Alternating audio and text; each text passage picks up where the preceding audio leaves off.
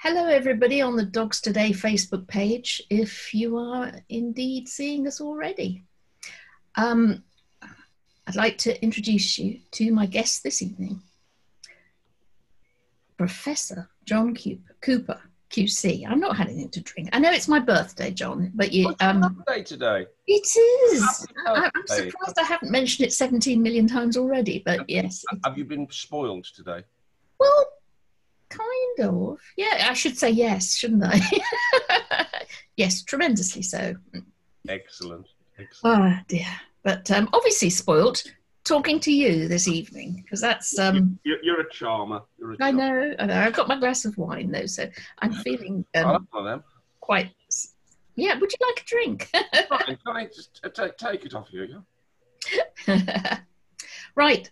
We appear to be live. I should warn people on Facebook that we're talking on Zoom, so we're 20 seconds ahead.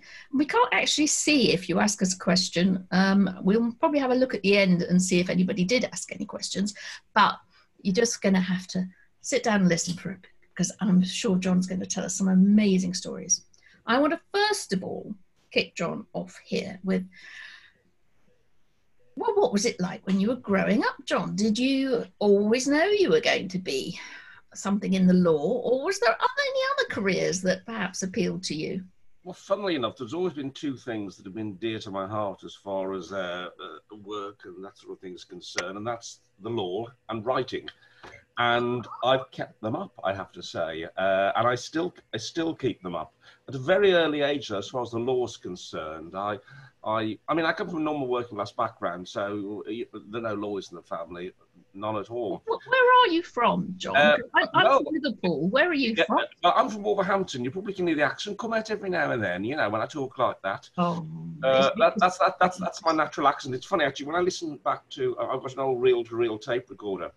And when I was a youngster, I used to write plays and then record them on the reel-to-reel tapes. And I can hear my accent when I was about an 8, 9-year-old boy in Wolverhampton. And my goodness me, do I have the accent? And I'm proud of it, I have to say. Proud of where I come from, proud of Wolverhampton, and always will be. But I wanted to become a lawyer from a very early age. I saw a TV program called Crown Court. Some people listening in may well be aware of that program that used to go on. I used to love it. It just got me interested in barristers and what they did. And from then on, that was always primarily what I wanted to do. I wanted to become a barrister and I wanted to do trials in front of juries. But as I say, simultaneously, I was writing. I was writing for puppet theatre, doing puppet shows, Punch and Judy shows. I used to earn a little bit of pocket money going to birthday parties and doing puppet shows. My mum made me a puppet theatre. And Dad helped by turning over an old box in which a washing machine came and cut holes in the top for the glove puppets to show. And that was my puppet theatre. So there were the two things which have stayed with me all my life, really. So it's not easy getting into the law. So were you a particularly studious boy? Were you at the top of the class? How did you get where you got? Well, in my early years at primary school, I was probably what's called a juvenile delinquent. I was very hard to manage. My heart goes out to probably my teachers aren't around anymore from primary school, but if they are, my heart goes out to them in having to manage me. I was absolutely a nightmare. The only time I ever concentrated was when the school plays were on. I wanted a decent part in the school plays. But certainly in primary school, I was so bad, I was sent to see a child psychiatrist. Really? I still remember his name, Dr. Everly Jones. Dr. Everly Jones. I looked him up, I Googled him recently and looked at his background, apparently a very eminent man. So I went to see a child psychologist and basically my parents were told he just needs, as it were, stimulation. And when I went to the secondary school, a comprehensive school, which I really was the making of me, I'm a big fan of the comprehensive system. It was called the Regius School at the time. It's now called the King's School in Tettenhall, Wolverhampton. That was the making of me, a wonderful school. Teachers started taking an interest in me. Teachers started answering my questions and fielding my questions. And I suddenly became, from really borderline delinquent, I could have gone either way, to a very, very driven student. So it could have gone either way for me, age 11. I failed my 11 plus. Right. There's a new one for you. I failed my 11 plus because I simply did not work. I didn't concentrate. I didn't apply Yes. myself. And I was a bit of a rebel as well, in the sense that I was determined not to do anything at primary school because of the way I felt, in a childish way, I was being treated. And purely childish, I realised that. But I just decided I wasn't going to contribute. No wonder I failed my 11 plus. I didn't even work for it.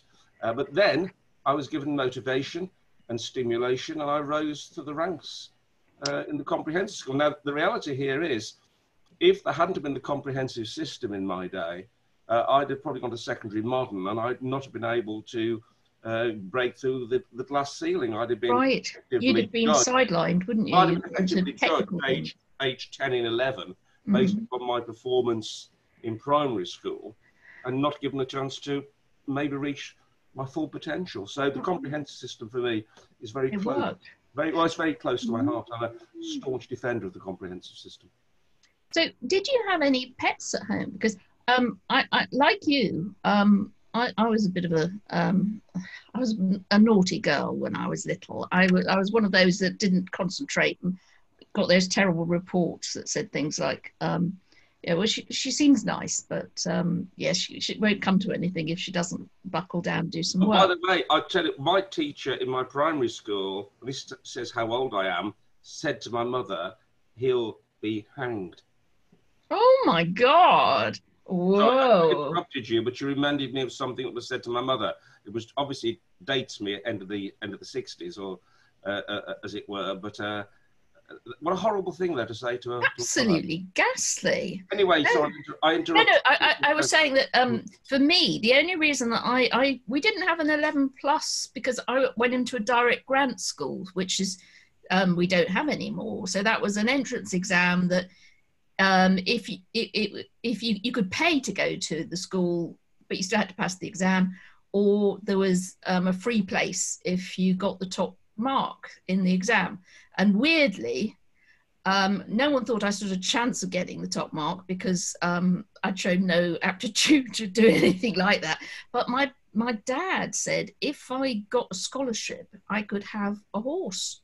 And we lived in a semi-detached house in Crosby. There was no way we could have a horse, but he could have said unicorn because there was no chance of me getting one.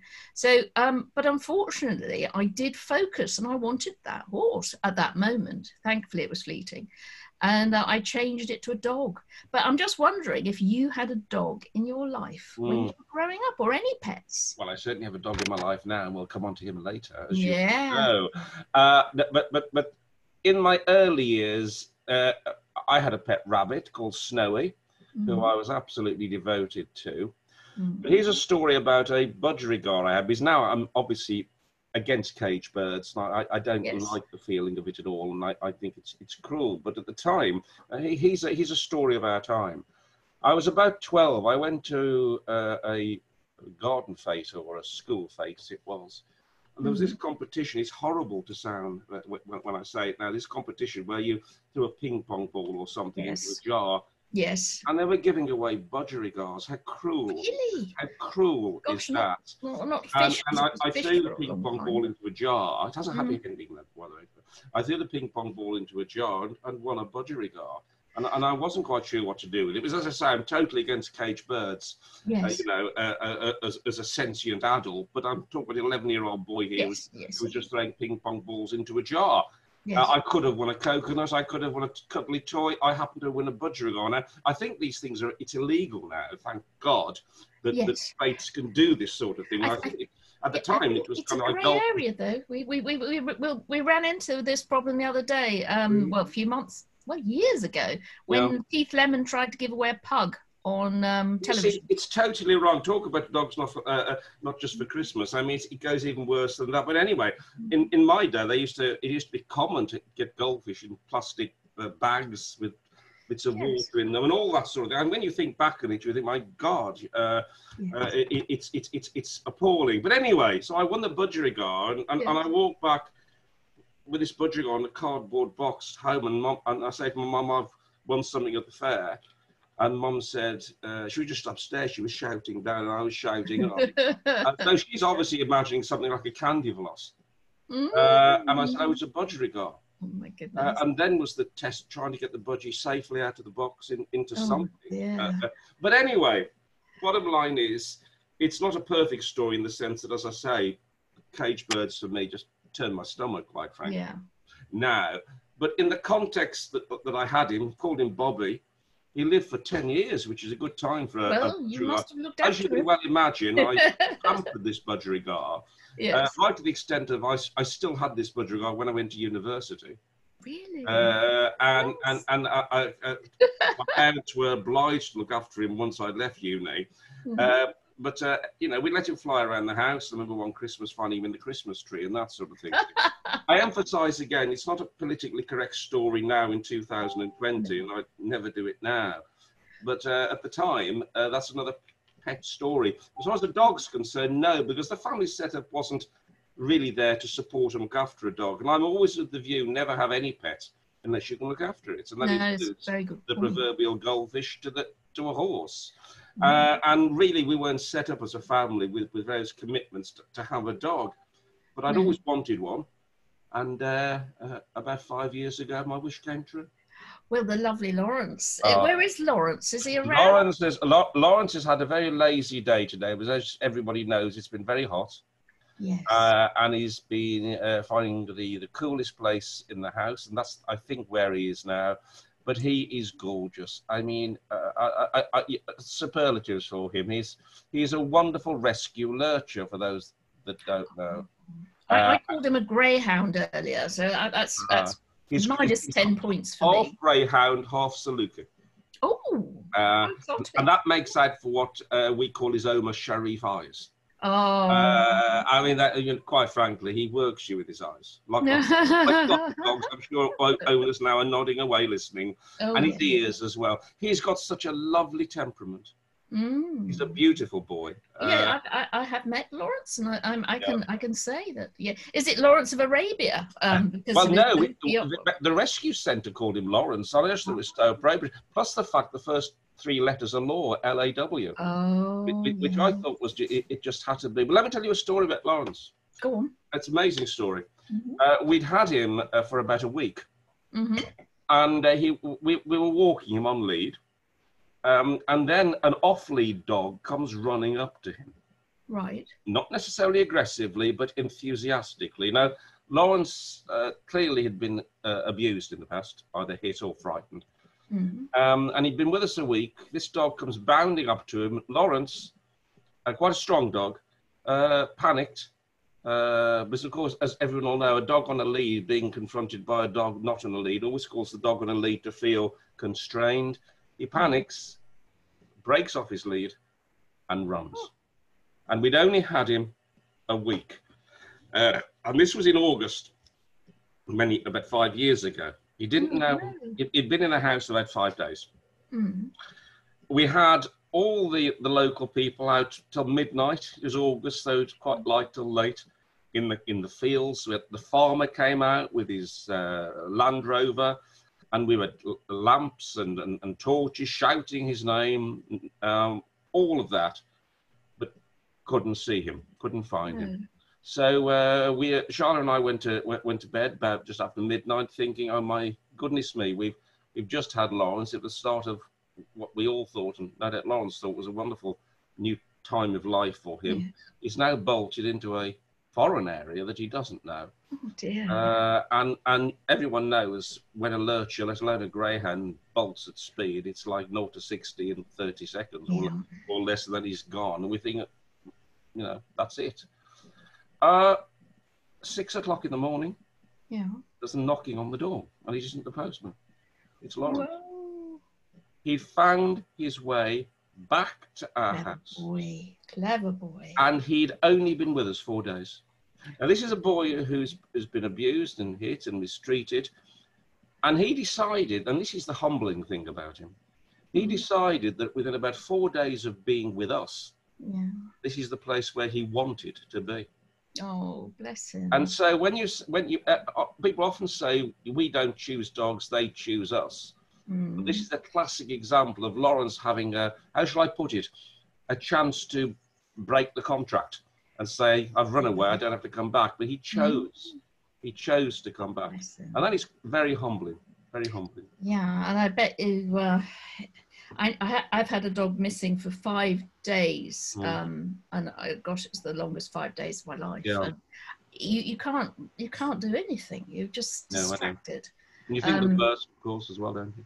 Yes. Well, I must admit, things were already the worst for me because my dad had died the just before then, and it was the day after the funeral. So you think you're at your lowest possible ebb, and then the dog sitter lets the dog out, and you sort of go, that's just not really. And then 5 days of searching for a very elderly dog, but every day more people came out to help me look. How did you find him? It was wonderful. It was wonderful. How did you find him in the end? Well, in the end, it got really complicated because my dad had died quite suddenly. So very few people knew he died because he was absolutely fine, and then suddenly he wasn't. And with the dog going missing after the day after the funeral, the local paper thought it was newsworthy. And it's always difficult to get publicity when you've lost a dog. So they wrote this awful, sad story about how my father had died and then the dog had gone missing. And of course, everyone who read the Liverpool Echo, who had ever met my father, read that he had died and then phoned me up. So every call was somebody crying down the phone because he was very much loved. He was a lovely man. You'd have loved him, John, actually. He was, I'm sure I would. I'm sure he was a great friend of Harold Wilson's. Really? I'd have definitely liked him then. Definitely loved him, wouldn't you? So we'll get on to politics. But yes, Don was had helped lots of people. And there was no way of contacting them for the funeral. So the first they knew about it was in the paper when the dog was missing. So it was all over the local media, this sad story about this missing dog. So at 4 o'clock in the morning, I got a call from an industrial estate, and the night shift at a factory had spotted Poppy, our elderly dog. And they all came out of the factory and helped me catch her. And it was just wonderful. Amazing. I mean, they all walked off. I think it was the News of the World factory, actually, because they printed it just over the road. So, yes, I disrupted the press. But what a great story. And it's always wonderful, isn't it? When it's almost like the prodigal dog, isn't it, really? Well, the dog didn't recognise me. She recognised our other dog that I'd brought out. I also brought some cold chips for some reason, because I thought, well, she hasn't eaten for 5 days. You never know, food might do it. And that was, I don't know why there was, I think I can't cook. So it was every different type of takeaway me and my mother were eating. So here was me sort of with a dog on a lead, a big bearded collie, a bag of chips, and an enormous number of people on the industrial estate, some of them in cars, because they worked out that they could try and sort of squeeze her into a space, because she was feral at that point. Mm-hmm. And suddenly she saw the other dog and she came towards us, and I picked her up, and the sigh, I will never forget, the sigh of relief that she was safe. And I wasn't going to have all of my parents' dogs, because we lived in a very small place in Sunningdale. There was no way they could all really fit, but I just put them all in the car and drove them down. I had my mum and all the dogs, and we just got on with it. And we never trusted a dog sitter to look after them all again, because you never do after that. I mean, it's a great story with a great ending. That's the important thing, isn't it? Well, she lived a long life, and it was very peculiar. People would come in and they couldn't see the carpet. All they could see was wall-to-wall bearded collies. But it was fine. Well, they can't necessarily see our carpet. That's because Lawrence is 24/7, 12 months a year molting. Oh, really? Yeah. Well, beardies don't really, because they're so hairy. It just grows and grows and grows. But no, I've now got a dog that molts. But I should also say, in the spirit of equality, we've also got a Shih Tzu called Lola. Yes. Did the Shih Tzu come first or second? And she's the boss. Oh, she's the boss. Mm-hmm. And it was very important when we had Lawrence to make sure that Lola accepted her, obviously. Oh, yeah. And credit where credit's due, she did. And she's actually been responsible for teaching Lawrence skills that he didn't have. He didn't know how to play with toys, for instance. Oh. And sometimes when Lawrence gets nervous with people that he doesn't know, because he can get nervous, particularly with men, Lola, you'll see Lola go up to these people for a pat, as if to say to Lawrence, look, it's okay. Oh, bless. So, but she's also the boss. She'll tell him off when needs be. And when they play, it's always Lawrence that's doing the play bow. So she's definitely the alpha. Yes, if dogs are, we found, because we ended up with 14 bearded collies at some stages, which was ridiculous. But the boys were very sweet. And if they fell out with each other, they'd have sort of a little bit of fisticuffs and then they'd just get over it. But the girls, they would fight to the death. I mean, they're a very friendly breed, but they really, if they took against each other, that was it. They really, really held a grudge. So I did get to notice there was a big difference in certainly in that breed, or maybe in just our line. But the boys, yes, were very, well, they'd do anything for a pat, whereas the girls would do anything for food. Oh, Lawrence is very food driven, which can be very helpful sometimes when you want to find out where he is. You only have to rattle up some paper. That's very useful. And he will come bounding at you. I mean, he's very food driven, and we have to obviously be careful sometimes. Well, it's unusual actually, because lots of people have trouble getting lurchers to eat. Oh God, no! No. He must be very content. That's good to hear. I think he is, and it's lovely sometimes when you see him napping. And I know it's the way their faces just fall because of the muscle structure. Sorry, I'm being a real cynic here, aren't I? And I know it's the muscle structure, and I know they're not smiling. So let's be real about this. But on the other hand, it's nice to think it. We can read expressions, micro expressions in our dogs, can't we? We know. We read our expressions in the dog, effectively. I don't know. They're reading us at the same time, and that's the thing, is they watch us closer than people watch us, and that's really, because that's why they can do the amazing things they can do. Because the dogs that can spot people who are going to have an epileptic seizure 45 minutes before, it's amazing. It's finding tiny little things and caring enough to make a note of it to themselves. Well, what really is nice about Lawrence, I mean, Lawrence and I have a very close relationship. I mean, although Shyla, my partner, he gets close to her when the food's out, for sure. And he completely drops me the moment the food's out. I'm just persona non grata the moment. So he's a bit fickle. But what is interesting about him is that he knows when to give space, and he knows when not to. So, for instance, if I come in for work and I'm under a bit of pressure, I just want to chill out a bit, you don't want the dog's muzzle under your arm constantly lifting your arm up. I don't have to say anything. He'll just read me, and he'll go to his chair. And then on other occasions, for instance, if I'm under the weather, got a cold or flu, for instance, he immediately reads that and he comes to me. I mean, 9 times out of 10, we end up on the floor giving him a belly rub, which is his favourite. But he is able to read me, which again is quite humbling. And the fact that I don't know I'm no dog behaviourist, I'm no dog psychiatrist, but whilst I'm a cynic about dogs' facial expressions, we'll have a debate about this. I'm not a cynic about their psychology and their behavioural skills, because they do have this, or some dogs, many dogs, have this innate thing of being able to read people. I don't know what it is. I don't know whether it's instinct for survival. I don't know what it is, but certainly I've seen it.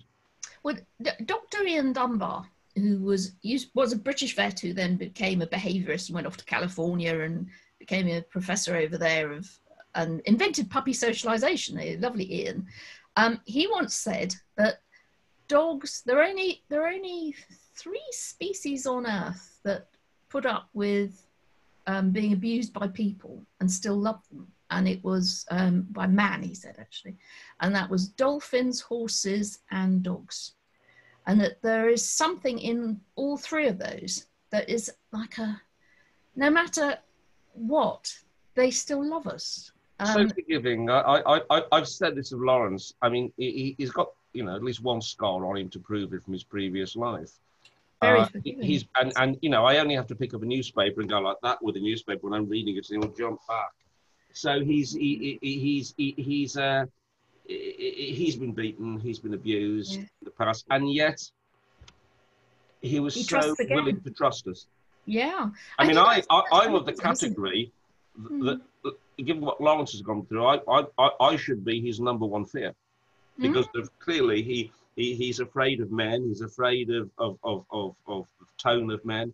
All of that. So I should be his number one fear, and yet he's taken me into his life. Yeah. And totally, I can literally. Now this is going to make me soppy. Go on. I can literally kiss his eyelid. He lets me kiss his eyelid. Oh, bless. No, it is amazing what they overcome and how much we can learn in some ways from them, because they are so forgiving. I mean, there's I don't know if you've met Fleur, the dog that was came from Romania. That no, I don't think I have. No, you must meet her. They're making a movie about her, and wow. because it is a great story. She got Ceausescu was put a bounty on the heads of the dogs in Romania and made it so that anyone was incentivized to spay as many dogs as they could and put them into shelters. So it was cleaning up the streets, getting rid of all the dogs. So people were operating who weren't vets, and someone decided to spay Fleur. And I think they just used string or something to sew her back up. It was just absolutely disgusting.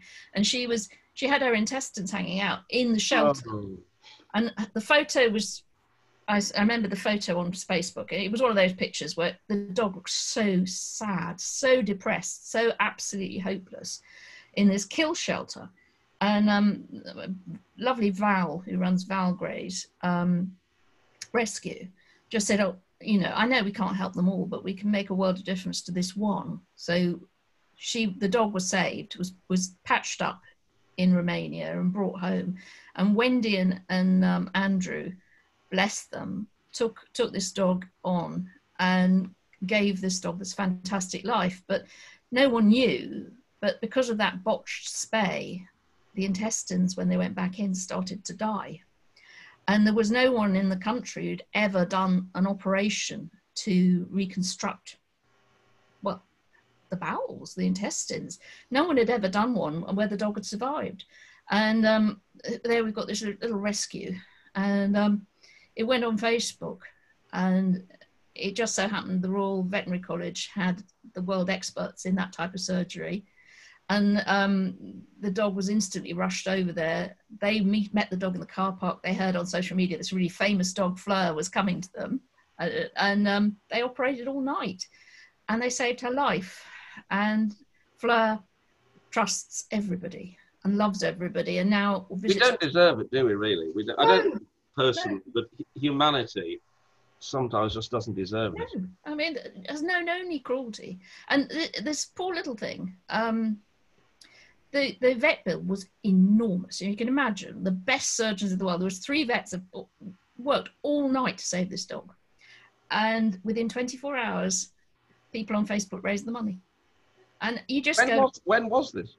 It was about 4 years ago, I think. Quite recently then. It was. And Fleur has got a book and a community. But someone read at Christmas, I think, or just before Christmas, somebody was a film producer was looking on Amazon at front covers of books about dogs, because they thought, we want to do a film about dogs, and they fell in love with Fleur's picture, and that's it. They're off. They're making the big movie about Fleur. That's great. Well, as you know, I review films, so I'll have to review that for you. That's true. You do that for the Times, is that right? Not just for the Times, but I review the London Film Festival for the Times, and indeed do other reviews for them. But I've reviewed films for Dogs Today, I know, and a couple of reviews coming up soon for you. Yes, I've also written my own films and had films on TV, so I see movies and films not only from a writer's perspective, but also from a critic's perspective. So I'll have to review the film about Fleur. Oh, well, we'd have to involve you in these things, John, because there are a number of us mad people who love dogs, who want to make films and TV programs about dogs. We must talk about that then. We must do that, because yes, you can join our strange collective of people who really, yes, have got other jobs, but like to imagine that at some point they're going to create the films and the TV series. Isn't it? We'd like to see. So but it's nice to hear someone else thought Fleur was a good book and a good. That's good. That is good. And someone once said, and some of your listeners might know exactly who it was. I can't remember now. That we need to judge society by the way society treats its animals. Yes, definitely. And you saw what happened to Ceausescu in the end. It's probably true. Yes, I mean, it really is. I mean, what was interesting was that the fact that there were so many people working to save the dogs at the same time other people was, butchering them. But there's still a massive problem there. But let's get back to you. You found, I read somewhere that you took on all sorts of jobs to pay for, is it pupillage or what? It's not as simple as just doing a degree, is it? You have to. There's a lot more to it. It takes years. How did you do this? Well, yeah. I mean, again, as I said to you at the beginning of our conversation, I just came from an all working class, loving family, so we didn't have money. I was lucky enough to get a full grant. In those days, local authorities gave full grants for university courses. Yeah. But then, when I wanted to go to the bar, the money wasn't there. I'd got a few scholarships, which provided some money, but certainly by no means enough. Mm. So my gap year effectively was working as a driver's mate on a furniture delivery. And my goodness me, I've got some stories to tell. But an interesting story, apart from what, I'll give you two quick stories. The first story, it was the bane of my existence during that year as a driver's delivery mate, delivering wardrobes upstairs. People tend to imagine probably when they see a wardrobe in the bedroom, what a lovely wardrobe in what a lovely bedroom. There are only a few people like me that when they see a wardrobe in a bedroom immediately thinks, how do they get it up the stairs? Yes. And that's the way I've been blighted for life from my from my job, earning some money to come to the bar. But on one occasion, the wardrobe got stuck on the on a bend. Yes. And I was at the top, and John was at John Smith, I remember his name now, was at the bottom, and it was jammed. And I was at the top with the person who lived in the house, the lady, and I'm not going to exaggerate. John Smith went off to get help, and I was only about 19, 20, and quite a naive 19, 20. Oh dear. And someone was propositioning me. Yeah, well, I don't mean kind of like, over the top, let's go or something. But, while you're up, she's probably taken the proverbial, I don't know, but it didn't seem like it to me. And it was like one of those carry-on off the wardrobe films. Anyway, of course, nothing came of it, and thank God it didn't. And then on the other occasion, I was there looking like the job I was doing, wearing overalls and that sort of thing, and gloves. And this rather, how shall I put it, I don't know, pretentious man who I was delivering at their house to, took me aside and gave me a lecture as to I should be thinking about what I wanted to do with my life and whether I had any ambitions.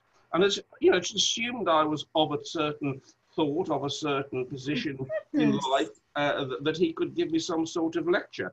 And that actually brought it home to me generally, how people do judge people by how they appear. And although, quite frankly, there's absolutely nothing wrong in spending your whole life delivering furniture. It's an important job. Without it, we wouldn't have furniture in our homes. No. The point I'm making is that certain assumptions were made about me, which he had no entitlement to make. And it rather taught me a little bit about books and covers and not judging them. Yes. People can be so rude, can't they? They can be so presumptuous. Yeah, that's horrid, isn't it? But I mean, it wasn't so much horror. It was kind of like a bit of an eye opener, And, yes, it's something that you store away and remember, and it stays with you and it lives with you a little. And that was one of the jobs. Someone else. Yeah. That was one of the jobs that I did, and did a mixture of other jobs. So in my day, there wasn't a gap year as such. There was just trying to earn some money, and then I earned some money and managed to get it together to pay for my bar course and accommodation, of course, after it. And I originally, when I moved to London, I was in a hostel for homeless people. Oh, bless! And it was called Ambrosden Hostel, and it was in Westminster. And I had a great time there. Met some wonderful people. And when I say homeless, I don't, I'm not talking about people, sadly, who have, for instance, they may have mental health issues or deprivation issues. Some of these people were simply passing through and just didn't have anywhere to stay. It was more like a hostel, but it was called for the homeless. Oh, I don't want to overdo it. It was effectively a hostel. But I met some great people there, and some Italian people I remember, which ended up in me backpacking around Italy that summer as a result of the people I'd met in the hostel. Oh, how lovely. So all this kind of coming together in helping me earn money to come to the bar, but also enjoying it along the way. Yeah, that sounds wonderful. So at what point did you start earning as a lawyer? And or is it, I tell people listening, because I struggle to work out the difference, because barrister means that you actually go into court and wear a wig and all that sort of stuff. Lawyer, they don't necessarily. Is that? I'll show you. Wait a minute. Oh. This is the thing you wear as a barrister. As you all know. So I also had a job at the Institute of Electrical Engineers. I was a filing clerk at the Institute of Electrical Engineers, and had some great fun there as well. Some of my happiest times. Then I was a clerk in a solicitor's office called Lane and Partners. I may still exist, and made some great friends there as well. And then finally got onto the bar course and trained to be a barrister. And then I'm have to get pupillage, and then a tenancy. But in my day when I was qualifying, there was a big difference between being a solicitor and a barrister. If you were a barrister, you were always in court, or a lot of the time in court, depending on the work you were doing. As a solicitor, you'd be spending most of the time in your office preparing that. Well, things have changed now. And there's a lot more of cross-fertilisation of work. A lot of solicitors now do court work, as well as solicitor advocates. There was a time in my career, after the first few years at the bar, when I was struggling, and I was running out of money again. And I'd earned a little money writing, because I was having plays on in the theatre. But that was no way going to put the proverbial food on the table. And I then left the bar for a short period of time, and I was headhunted by a Magic Circle firm called Clifford Chance, a very big international solicitors firm called Clifford Chance. And I thought, well, look, it's stability, it's a pension. I won't have to worry anymore about future as far as work's concerned, or income's concerned, or security is concerned. So I went to Clifford Chance to work as a lawyer. But it just wasn't for me, because it meant me really being desk-bound. And I was involved with, along with many others, in formulating the contracts for the Canary Wharf development, the telecommunications contracts, which, okay, if it kind of like lights your candle, great work, but for me, it wasn't the sort of work that I wanted to do. So then I went back to the bar, and that's really when my trajectory upwards started. So the idea of being in court, there is a similarity there to being on the stage, isn't there? You need to have presence, but unlike an actor, you don't have a script, do you? So it's much more difficult. So what were you like when you began? Because I must have think that this must be one of the most terrifying things in the world, especially if I don't know, because I read somewhere that you were slightly bullied at some stages. More than slightly. I've written about it widely. Your first question, is it frightening? I wouldn't use the word frightening, but like any actor, using the same analogy, the best actors always have a bit of nerves before they start their performances. And I think if you don't have nerves, either before you start a case or before you start a performance, then you're the worse for it. Even now, for instance, when I'm sitting in the courtroom with the jury being sworn in, and let's hope I'll continue to be sworn in, apart from this government trying to take away jury trials. Yes, that's true. Which is a very frightening thing. People don't understand what they're going to lose, and it's taken away. Everyone should be very aware the government are trying to take away jury trials. But when a jury trial started, and jury were being sworn in, every single time, I must have done hundreds of cases, that little flutter in the stomach Yeah. Telling you your trial now is about to start. And I'm sure surgeons have it when they're about to perform an operation. However, on the top, barristers and surgeons or whatever look cool and calm, and they should be, because you don't want to see someone of that standard panicking when your life's in their hands for different reasons. No. Underneath, I'm pretty sure that we all share that same frisson of excitement, okay, call it fear if you will. It's positive fear. Adrenaline, anyway. It's adrenaline, which soon goes, I might add. It doesn't grip you. I mean, obviously, actors have problems if it grips them throughout the performance, and that's called stage fright. And that can be crippling for actors. Oh, yes. I'm just talking about the little moment before something starts. It's always there, and it's always there to drive you. But I've never had, even when I was starting, that crippling fear that persists over and above that, because I've always thoroughly enjoyed it. I enjoy the element of uncertainty that the case brings with it. The element of having to, it's most important, because I teach advocacy, as you've alluded to. I teach barristers now advocacy, and how to ask questions and how to deal with cases. And a case is a long haul thing. Some cases can last months, let alone weeks. Yes. But you take that overall plan to plot your way through a case and to, in many respects, enjoy the process. You can't ever forget, though, you're dealing with someone's life.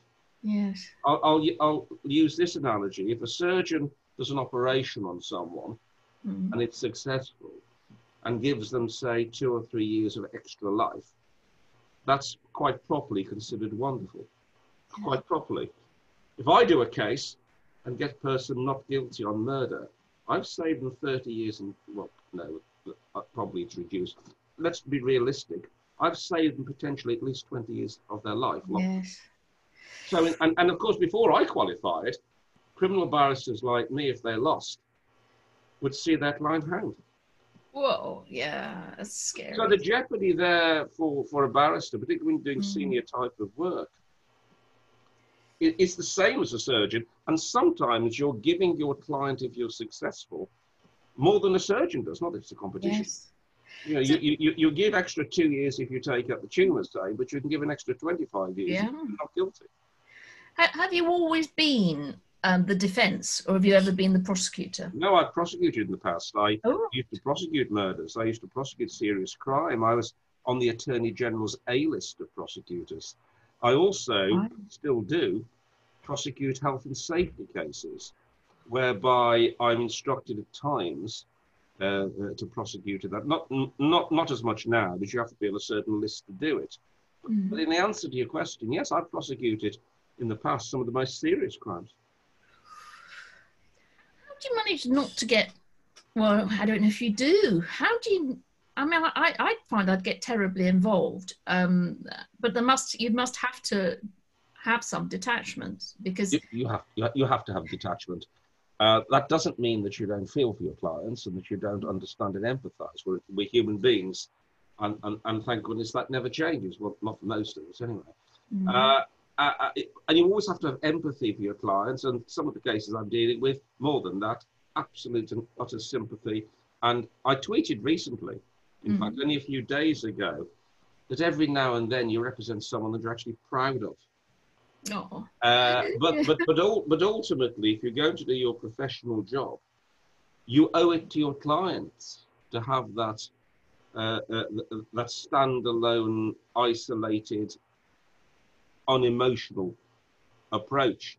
Because I'll go back to the medical analogy. It's, the medical profession and the legal profession are always talked about hand in hand. There's so many medico-legal societies because in many respects, the way we're trained, the attitudes we're given, the ethics we're given, although we don't have a Hippocratic oath, we have certain oaths and courses of conduct that ethically we follow. But the thing is, you have to have that detachment, and without it, you're shortchanging your client. So you went up the ranks. So that means that you See, all my knowledge is from watching dramas on television. It's terrible, is it? But then again, I may have been watching the ones where you advise on. So if that's true, I've written some, let alone advise on. Have you? Oh, yeah. There's one you can all watch still on YouTube at the moment. It's still out there. Well, it's called The Advocates. Right. The second series of The Advocates, called Above the Law. It stars Rachel Weisz, Michael Kitchen. Ooh. Wow. And it was made in the early 90s. So it's still out there, The Advocates Above the Law, a 3-part job with Rachel Weisz in it. I also wrote a film called The Law Lord for the BBC. And so, you know, I not only advise, I've advised Silent Witness on the law, as you know, but I actually write as well. Gosh, there can't be that many people who are a QC who also do that. I mean, are you quite an unusual QC? I often think of myself as being, hopefully, learning a lot from the late John Mortimer, who wrote Rumpole of the Bailey, for instance. I loved Rumpole. and was also an extremely eminent QC. And of course, yes, a number of lawyers also write. So I'm by no means unique, but it's something I've always done since, as I said at the top of this chat, since I was a kid. So your career was going great guns. You was not having to live in a hostel, so you're obviously earning a bit more. How did you get involved in politics, and also sort of your charitable and sort of pro bono-y side of things? How did all that evolve? The politics, I come from a Labour family from the start. My grandfather, who was a bare fist fighter on the towpaths of Wolverhampton, illegal, I might add. He used to say they always fought at the apex of the canals, so they could all run in different directions when the police... Oh, wow, that's clever. Was also a strong trade unionist in the Amalgamated Union of Engineers. My great-great-aunt was a suffragette. She lived till she was 104. And I remember talking to her a lot about just general social issues. She was a midwife. She used to tell the story, well, not tell the story, I was there. When she was 100, she had some of the babies she delivered come to her birthday party. They were in their 60s and 70s. Her babies. Anyway, I digress slightly, but I come from a generally a Labour family. Yes. Not that any pressure was put on me to go one way or the other. It certainly wasn't. No. My mum was pretty strong Labour. And I've always been very strongly of the view that everyone should have a fair chance in life. I've always been against innate privilege. I've always been against people being given something where they've not had to earn it. These are basic principles. This is how I was thinking as a young man. The basic principles, and against bullying, as you know, which I continue to be. And my experiences in life, along with what I'd learned with my family, was that I felt at home within the Labour Party. Yes. Then I fought North West Surrey in 1987, which is a no-hope seat. And there's a great piece by Maeve Kennedy, who's still out there at the moment, the Guardian reporter, who did a piece in the Guardian about me. I think September the 7th, 1987, or something, because I was looking at it recently. They hadn't saved their deposit for years. No. So we saved our deposit. Then in 1990, in the 1990s, I became a Watford Labour councillor. Right. And also in 92, I contested Amber Valley in Derbyshire, a seat which had a Tory majority of about 9,000, Philip Oppenheim's seat. And I lost it by 712 votes. Ooh. 712 votes. Then I took it. That particular seat then went on the all-women shortlist, which is fair enough. I totally understand that and supported it, and therefore I couldn't contest that seat again. No. And indeed, Judy Malabar, who came on after me, won the seat. So Amber Valley ultimately then went Labour. Yeah. But then that was a time in the early to mid 90s when my legal career then was beginning to shift, was beginning to move. And although I could do the writing and the law together, I'm afraid even I could not do the politics, and it wouldn't have been fair to my constituents either, potential constituents, had I done so. So I decided to kind of become a backroom boy on the politics and advise behind the scenes, which I do now, as you know. from the politics grew my involvement with lobbying and charitable stuff. I was always very, as you won't be surprised to hear, anti-hunting for a number of reasons. And it's not just the class issue. There's a lot of people involved with hunting, particularly on, if they're on the quad bikes and hunt followers, we're not part of the Toff Brigade. It wasn't a class thing, but it was an animal cruelty thing that I felt. And I became chair of the League Against Cruel Sports, and was ultimately the longest serving chair in its history. And during that time, we got the Hunting Act 2004, which we'll talk about no doubt in a moment, which criminalised the act of hunting with hounds. But I'm not just into animals. I feel that you've got to be rounded. You can't be pro-animal and anti-human. Yes. In my view, well, some people can if they want to, but I'm not. And I've always been a staunch believer and advocate of human rights. Yes. I wrote a book, which was called Cruelty, still is called Cruelty, an analysis of Article 3, which is the law on what is cruelty to human beings. So I've written one of the leading books on cruelty to human beings. I've also contributed to books and campaigning against cruelty to animals as well. And from that, it's got me involved with charities such as I'm a trustee of a charity called Young Citizens, which encourages young people to understand what their rights are, encourages young people to understand what their rights are in accordance with the law, what their rights are in a democracy, in politics.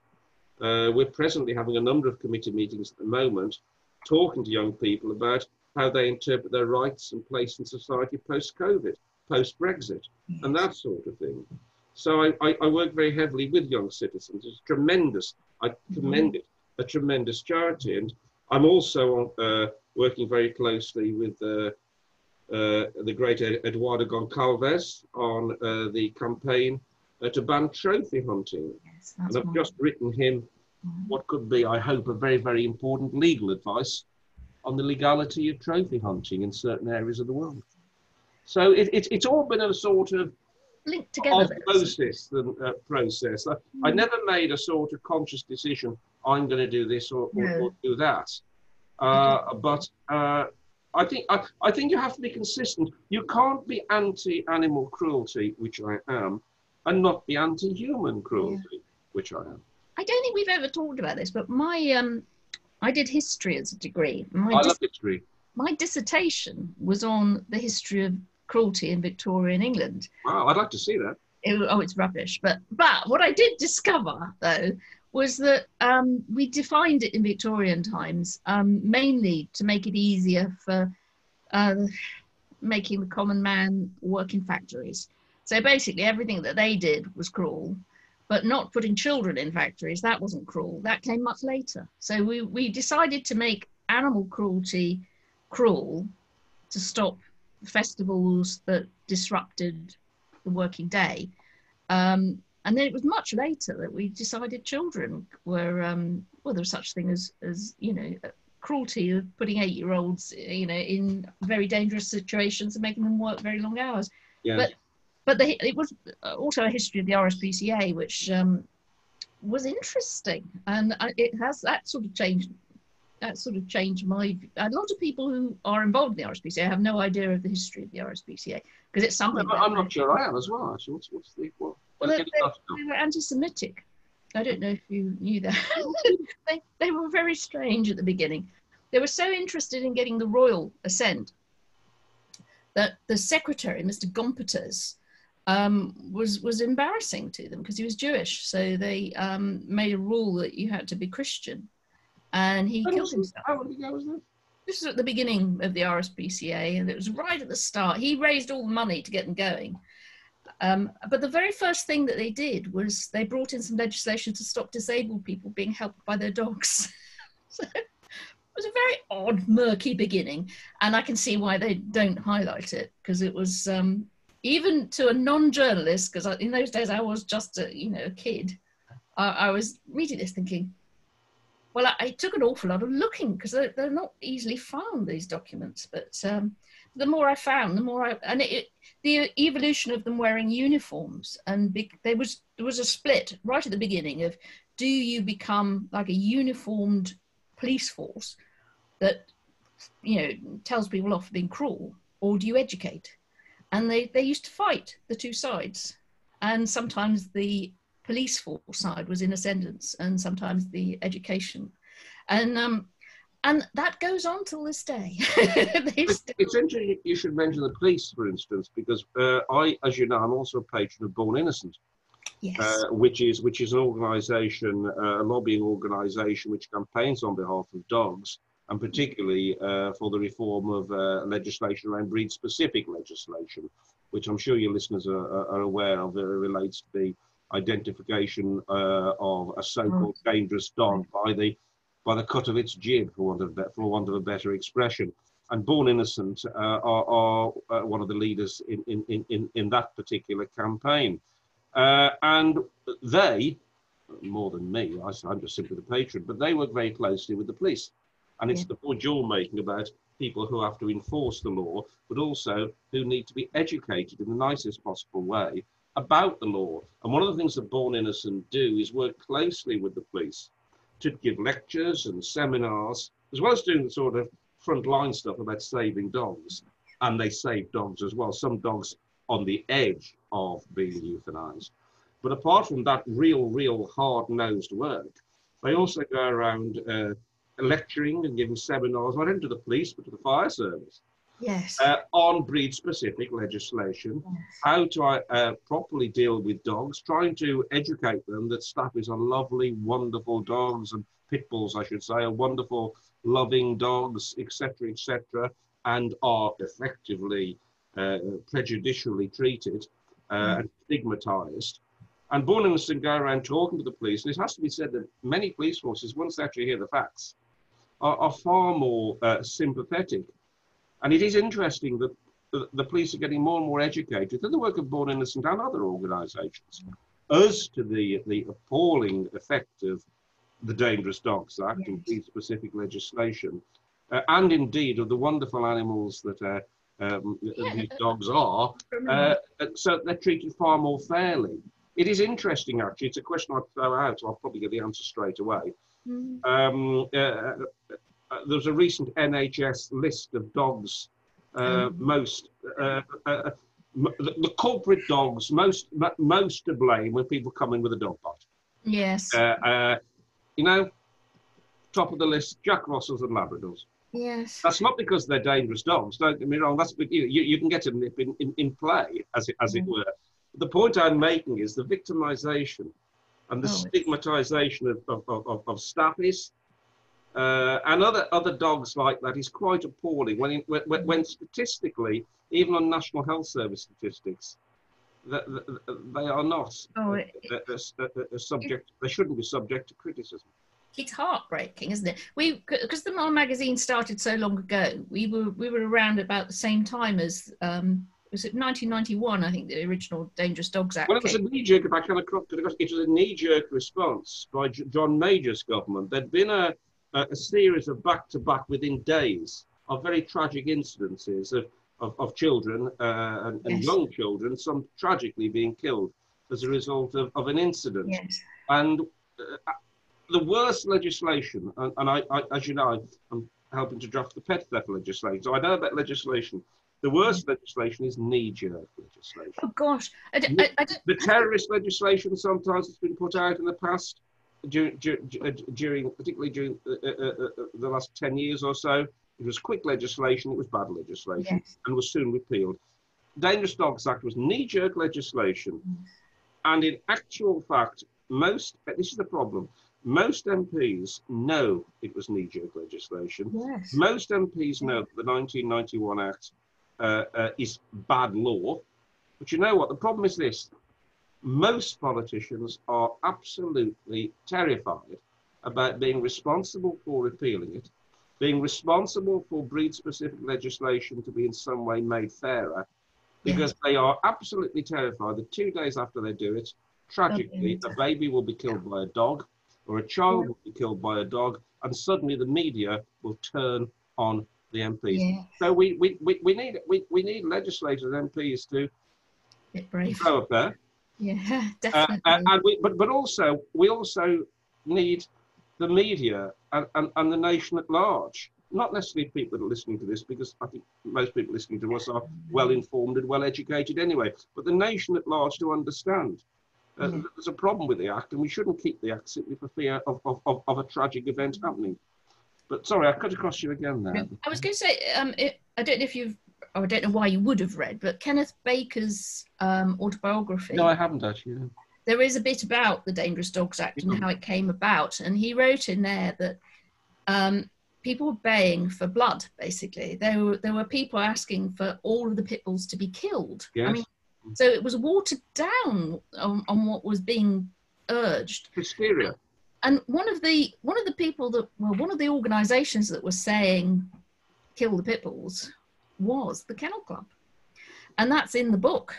And they saying, you know, and I was working at the Kennel Club at the time, and I remember it coming up. And we had people in charge in those days who didn't have dogs and didn't really understand. And because they didn't register the pit bull, because it wasn't on their books, they thought, oh, well, let's get rid of the pit bull. And yeah, and then everyone else be okay. But that was the foot in the door for breed-specific legislation, which was really no other bit of legislation judges guilt on looks. Oh, God. Tape measure decides whether or not a dog is dangerous, and that's just so ludicrous, absolutely mad, isn't it? I mean, well, it is ludicrous. It's on looks, it's on the length of the body, it's even on the length of the tail. It's absolutely ludicrous, and it really saddens me. But on the subject of legislation and being brave, it just reminds me of a story during the Hunting Act, for instance. Because, as I said, I was chair of the league, and we were having a lot of discussions and debates. This is one of my behind-the-scenes stories, I promise now. Okay. We were having discussions and debates behind the scenes with the Labour government ministers about the Hunting Act. This was before Tony Blair committed to it. And apparently, I've read Tony Blair's autobiography, and he says in it was a mistake to admit to it. But there again, hail mistakes. We don't think it was, but there it is. But anyway, we're in the process of trying to argue the cause. And it was a real rough battle. I was on a Radio 4 documentary a few years ago called Reunion with Sue McGregor, where people were reunited that were on the opposite sides of courses. And we were still having a go at each other then. So the blood was still up then. But anyway, so I had a meeting, a number of meetings behind the scenes with government ministers at the time. And I remember this. The minister said to me, John, you're not going to get the Hunting Act. It's not going to happen. Right. We will offer you regulated hunting. It's the truth. We'll offer you regulated hunting, whereby hunting has to adopt itself to severe regulation. But we're not going to give you the Hunting Act. And if you don't accept that, then you'll get nothing. And so I said, the League Against Cruel Sports, I think it was established in 1923. I said, I am prepared, and I think I can take my members with me, to take that organisation back to 1923, ground zero, and we'll campaign again for criminalising hunting, and we'll achieve it. I'm not going to sell us out down the line now on regulated hunting. Because if I do that now, we'll never have the momentum that we've got now, ever again. Yes. So sometimes you have to be brave. So, and that's the sort of bravery we'd want to see from MPs when it comes to breed-specific legislation, the Dangerous Dogs Act. To stick to what's important, be prepared to take the flak if it happens. Yes. And I was prepared to take the flak that we lost the Hunting Act. But I would, my argument would always have been, but at least we'll be in good shape to get it again sometime. Might not be in my lifetime. Yes. Whereas if I'd have accepted regulated hunting there and then, we wouldn't have gone anywhere near the Hunting Act politically. No. They wouldn't have done ever again. So let the record show, I said no deal, as they say. And then a few months later, we got the Hunting Act. Let me just say something briefly about the Hunting Act. All this talk I sometimes hear about the Hunting Act isn't working. people are still hunting. But what I say to that, Beverly, is very simple. The Theft Act 1968 made burglary a criminal offence. Yes. There's a lady down the road from where I live that was burgled a couple of nights ago. Oh dear. It didn't abolish burglary. No. It criminalised it. Yes. And the Hunting Act will not stop people hunting. No. But it might stop a lot of people hunting, actually, right-minded members of society who obey the law. Yes. But those that don't obey the law, society is saying you are a criminal if you don't obey the law. And that's an important sea change in society's attitude. Before the Hunting Act, it wasn't criminal. After the Hunting Act, it was criminal. And it goes back to what I was saying to you a little earlier. You judge society by the way it treats its animals.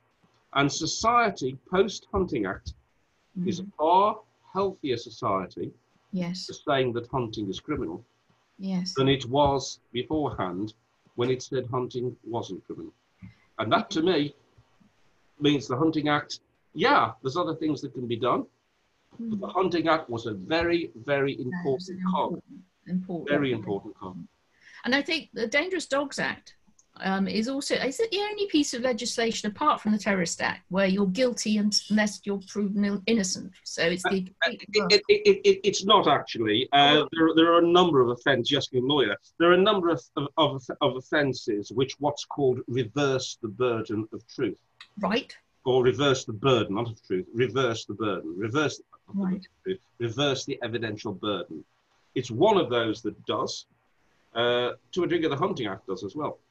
So it's not, but nonetheless, it's unusual. I don't know if you've come across this, but in other countries they do things slightly differently, and I think in a way it would help if we knew that what we're doing is really very, very odd. Because in France, and there was a case where a baby was killed by a German Shepherd. And if it had been in Britain, we'd have had the dog taken away and killed. We would have had everyone weeping and wailing and feeling sorry for the mum. In France, they took the dog away to be assessed, and they prosecuted the adult in charge for poor supervision. Well, you see, that is interesting, you see. I mean, obviously, I can't comment on the French. No, of course. That's for them. But one of the other things that Born Innocent are very keen on is emphasising that sometimes it's not the dog's behaviour that is at fault. It's the way the dog is looked after or treated. Definitely. And that sometimes doesn't have to be cruel treatment. For instance, we all know, well, certainly people listening to this will know, if you leave a dog alone with a young child, that young child starts poking and prodding the dog, or say putting a blanket over its head and frightening the dog could well snap. Usually, after a period of warning, most dogs, in my experience, and always give a period of warning first before they even use their teeth. Which again, I always say people shouldn't be afraid of the growl. The growl is telling you, I've had enough of this. I don't want trouble. I don't want trouble. But just listen out, folks. So you should never, in my view, stop a dog growling, because it's an important warning sign, and it's the dog saying, I don't want trouble, so listen to me. But again, Born Innocent are very, very into educating, for want of better expression, and talking about the proper way to treat a dog. And if you expose a dog to a situation where it is going to be feeling vulnerable or even afraid, then these things will happen. And it's quite right, talking generally now, that sometimes the owner should be looked at as to the position they've placed the animal in. Well, very often, because there's a lady in America that analyses the dog bite statistics and works out what the story behind the headlines. So works out what situation results in a really bad bite. And very often, the dog that does damage to its own family. So by not bringing the dog up to be sociable and gentle, it's them that is often their own kin is the victim. So there is sometimes a culture of exaggerating the macho side of the dog, without realizing that they've got to have kindness if they're going to have the dog around the kids, and they're certainly if they're going to leave it with grandparents supervising. And this seems to be where it all goes wrong. It's lack of adequate supervision. So somebody not actively supervising, and a dog that isn't perhaps normally not allowed in the house suddenly getting into the house. And understanding.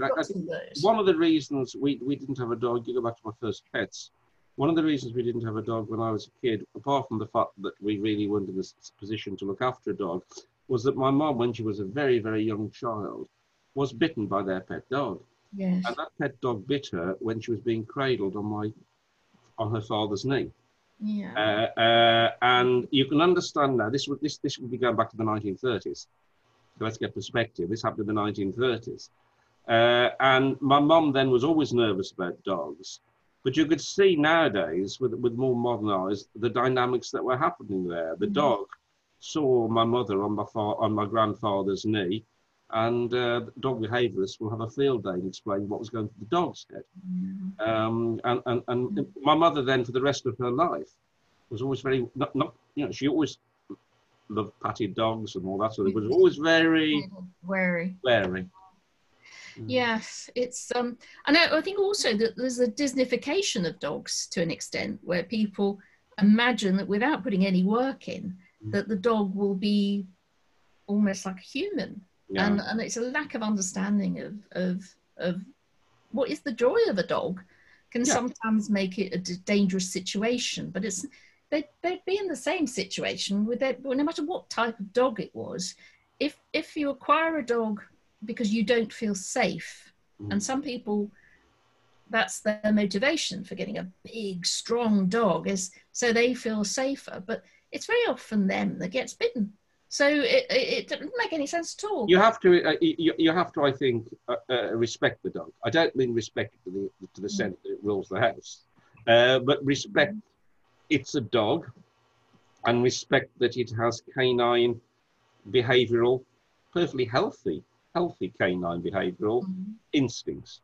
Yes. All this old-fashioned talk, for instance, about, you can show that you're the master by giving your dog food and then taking it away again. I mean, I just think it's appalling, I mean, quite frankly, if someone put food in front of me and took it away again, I'd probably bite them, I mean, the fact of the matter is, regardless of whether that's the right thing to do, and you don't do that, I mean, as we often say, as I say, Lawrence loves his food, he's talking, we also leave him to enjoy it, I mean, and it's this outmoded thing about not understanding dogs, that you're in some way exerting your dominion over them by taking their food away. I mean, how primitive is that? That dominance stuff is really. That's not dominance. I mean, dogs may be frightened of dominance, but that's no basis. Well, humans are frightened of dominance, but it's no basis for a good relationship. It's a very now that there's lots of science-based training that's positive-based, and but unfortunately, the stuff that ends up on telly tends to be the more sort of dramatic, aggressive stuff. But we digress. Next week, we're talking to Jordan Shelley, who got into trouble as a young boy.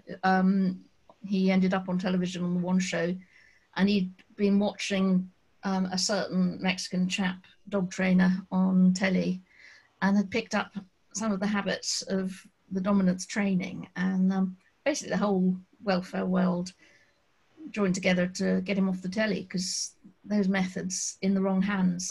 It's not terrible. It's also kind of like, you don't even really. I mean, okay, there might be in extreme circumstances where you raise your voice to a dog. There might be in extreme circumstances, but 9 times out of 10, the dog doesn't understand noise. The only thing the dog understands is that there's a problem with noise. And as far as Lawrence is concerned, he'll just run away and cower. And that's no way to develop a relationship. No. Plus the fact, I think I was reading it in Dogs Today, actually. Didn't you do a piece on the pros and cons of saying no? Oh yes. I read that with a great deal of interest. And I actually fall on the side of not using the word no, unless of course it's a panic situation. You know, he's about to leave overboard on a cross channel ferry. I might say no, Lawrence.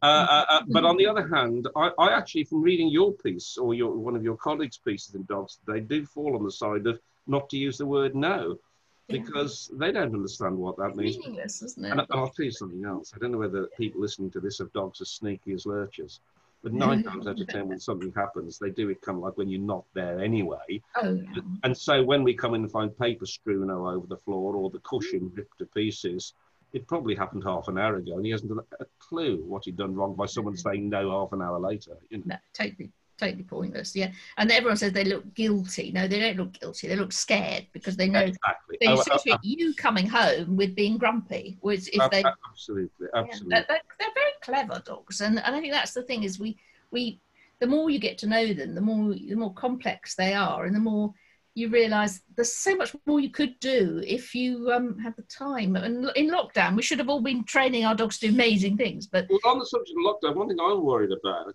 is separation anxiety. Oh yes, without me from Lawrence. No, in the sense that he's got used. He's okay, I think. Lola's probably going to. Lola does have separation anxiety.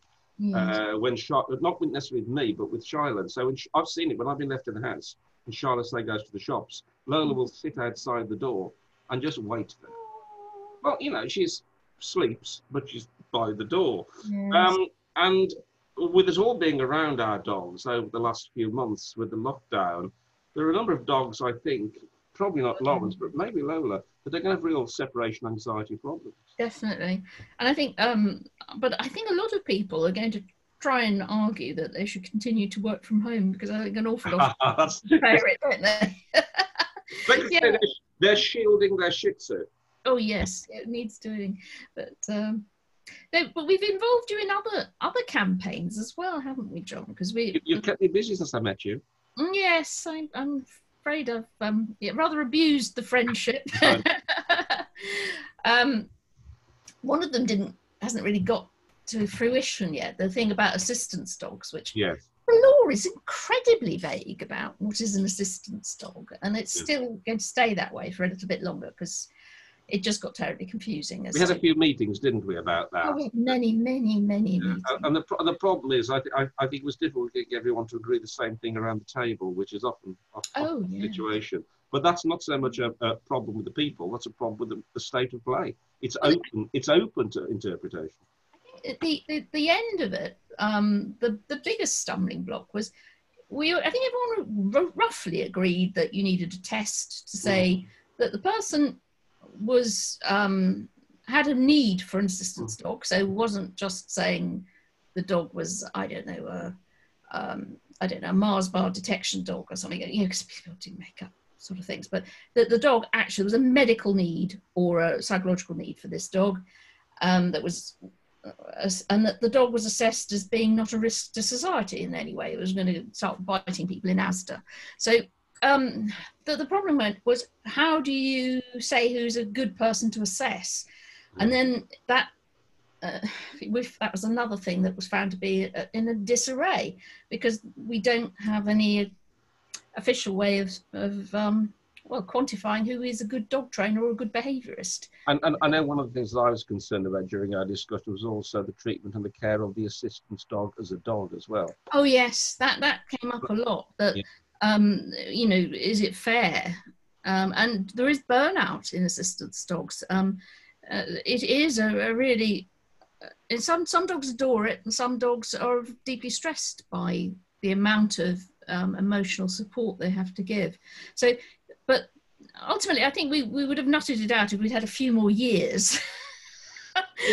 we may return to it when you get a spare moment. Yes, but it wasn't as easy a fix as it looked on the outset, because we ran into this regulation problem, because until you sort out the dog training side of it, you can't sort out the assistance dog Absolutely.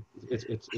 It's nonetheless, it's something that's in need of attending to. Definitely. And when you started looking at it and you looked on it on a global scale, other countries are doing it so much better. What a surprise. But You know, Bit like COVID, isn't it, really? yeah, exactly. Well, in Australia, it's seen not as a charitable thing, because in this country it's all a bit quirky, isn't it? There's charities that provide assistance dogs, Yeah. and you know, you have to wait in the line to you know, wait till you know, somebody bestows on you an assistance dog. In Australia, it's a right, and it's part of, just like you might have a wheelchair, you have a right to.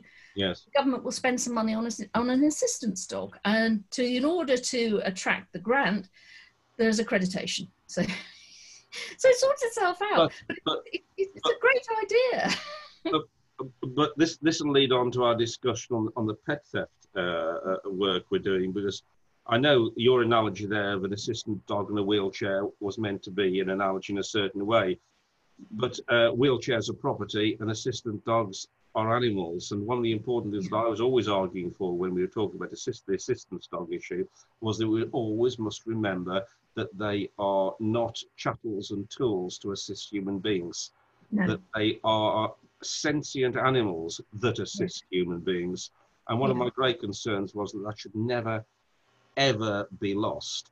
And that brings us on to the pet theft thing, because the work we've all been doing, you, Dan, Debbie, and many others, on the pet theft issue is very important, because I don't know whether your listeners have seen the discussion we had at the Westminster debate.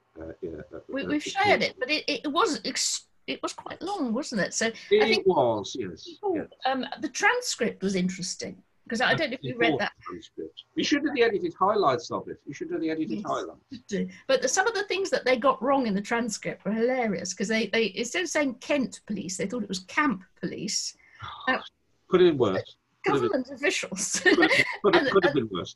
They got Carrie's name wrong. So I just think, you know, well, who in Parliament doesn't know the girlfriend of the Prime Minister? No, I know. But the point there, the important issue here is that animals, as far as the Theft Act are concerned, particularly pets, be it dogs, horses, or whatever, but it's primarily dogs, whatever anyone says, and cats as well, but dogs a lot. They're treated in the law under the Theft Act as property. Yes. The law treats our pets as property, and people are sentenced when they steal our pets on the basis they've stolen a laptop or they've stolen a telephone. And what we're arguing for, you, me, Dan, Debbie, the lot of us, and Freya as well, who was extremely impressive, I thought, tragically still looking for her stolen dog. So anyone that got any news about Freya's dog, please let the police know. But one of the things we're fighting against is to change the law so that when people steal pets, the sentence is higher. And it can be higher because it's aggravated, because it's a pet, a sentient animal that may also provide assistance, but has been taken. I mean, there are separate offences of stealing a cycle. There are separate offences even of stealing wild mushrooms in the law. But there's no separate offence with added extra increased sentencing powers for the stealing of a pet. The stealing of a dog, a cat or horse, the stealing of a dog is treated the same way as I'd steal your pedal cycle. And the sentencing rarely produces imprisonment. Rarely.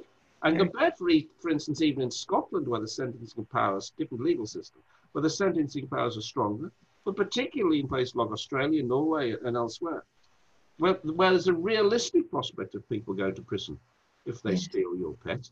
In this country, really, it's very rarely. And what is really disappointing about this government, and we had a debate, didn't we, a year or so ago, when you had to almost restrain me. Yes, you were almost off to rugby tackle Mr. Hughes. Oh, well, you know, I'd actually drafted the bill along with others and advised on it, and I still do.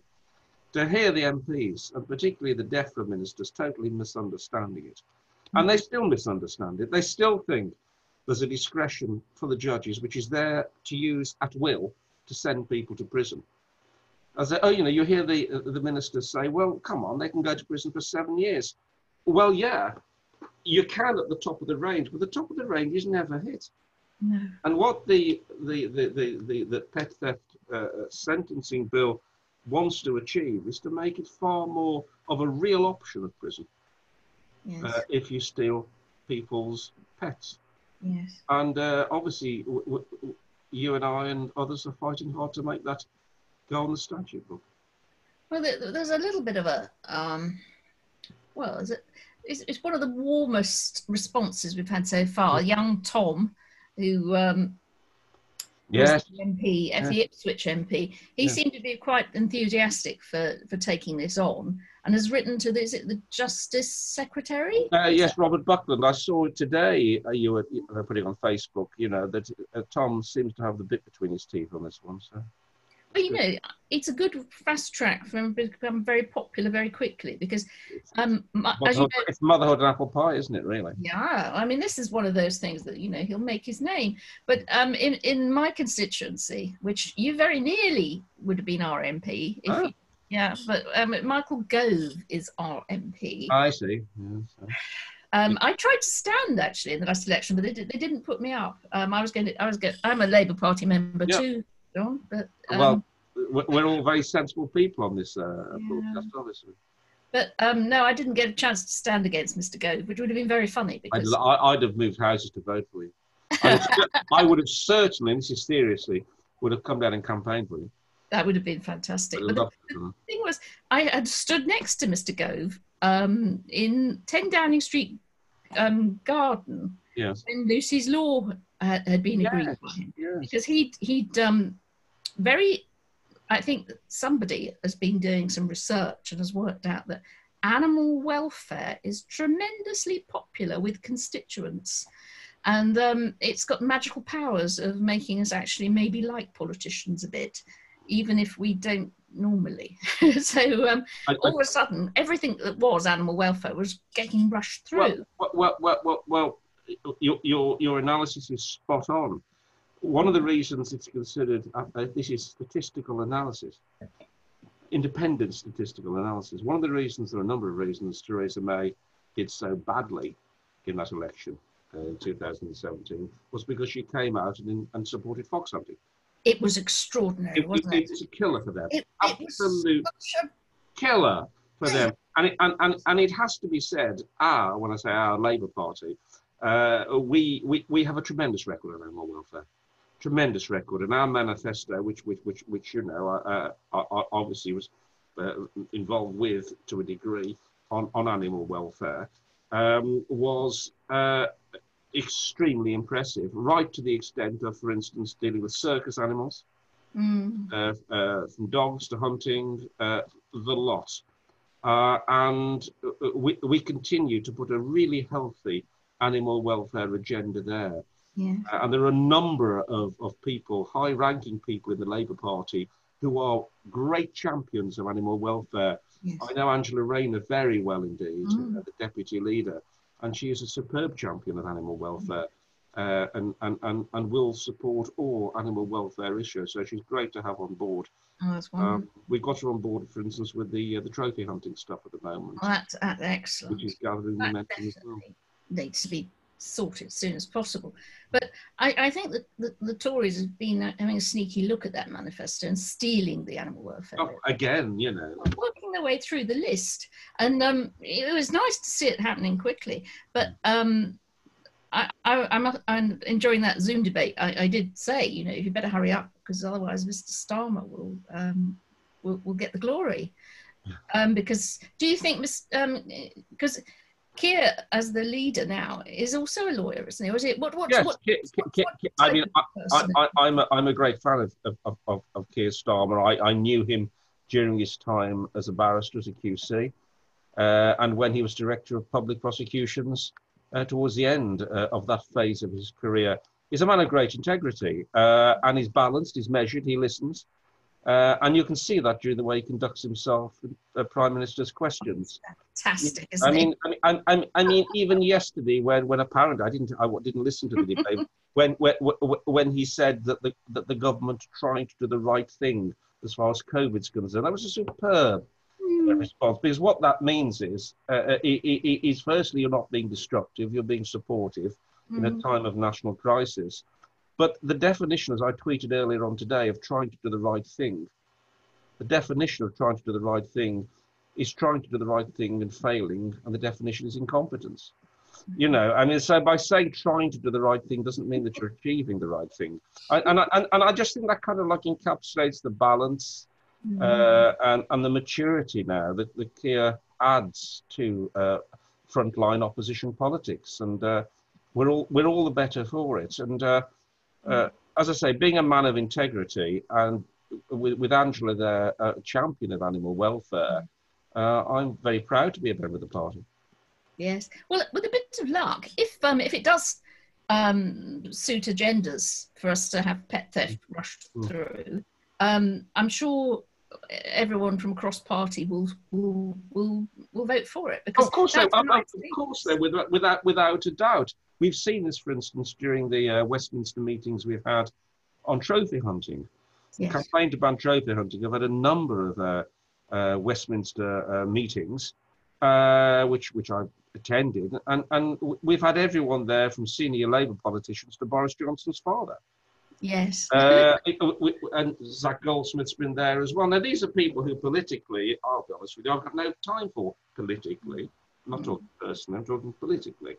But nonetheless, there you have from Boris Johnson's father to senior Labour people all together focusing on abolishing trophy hunting and challenging the government, which of course the advice that I just provided to the campaign to ban trophy hunting only this week hopefully will push the issue very significantly forward.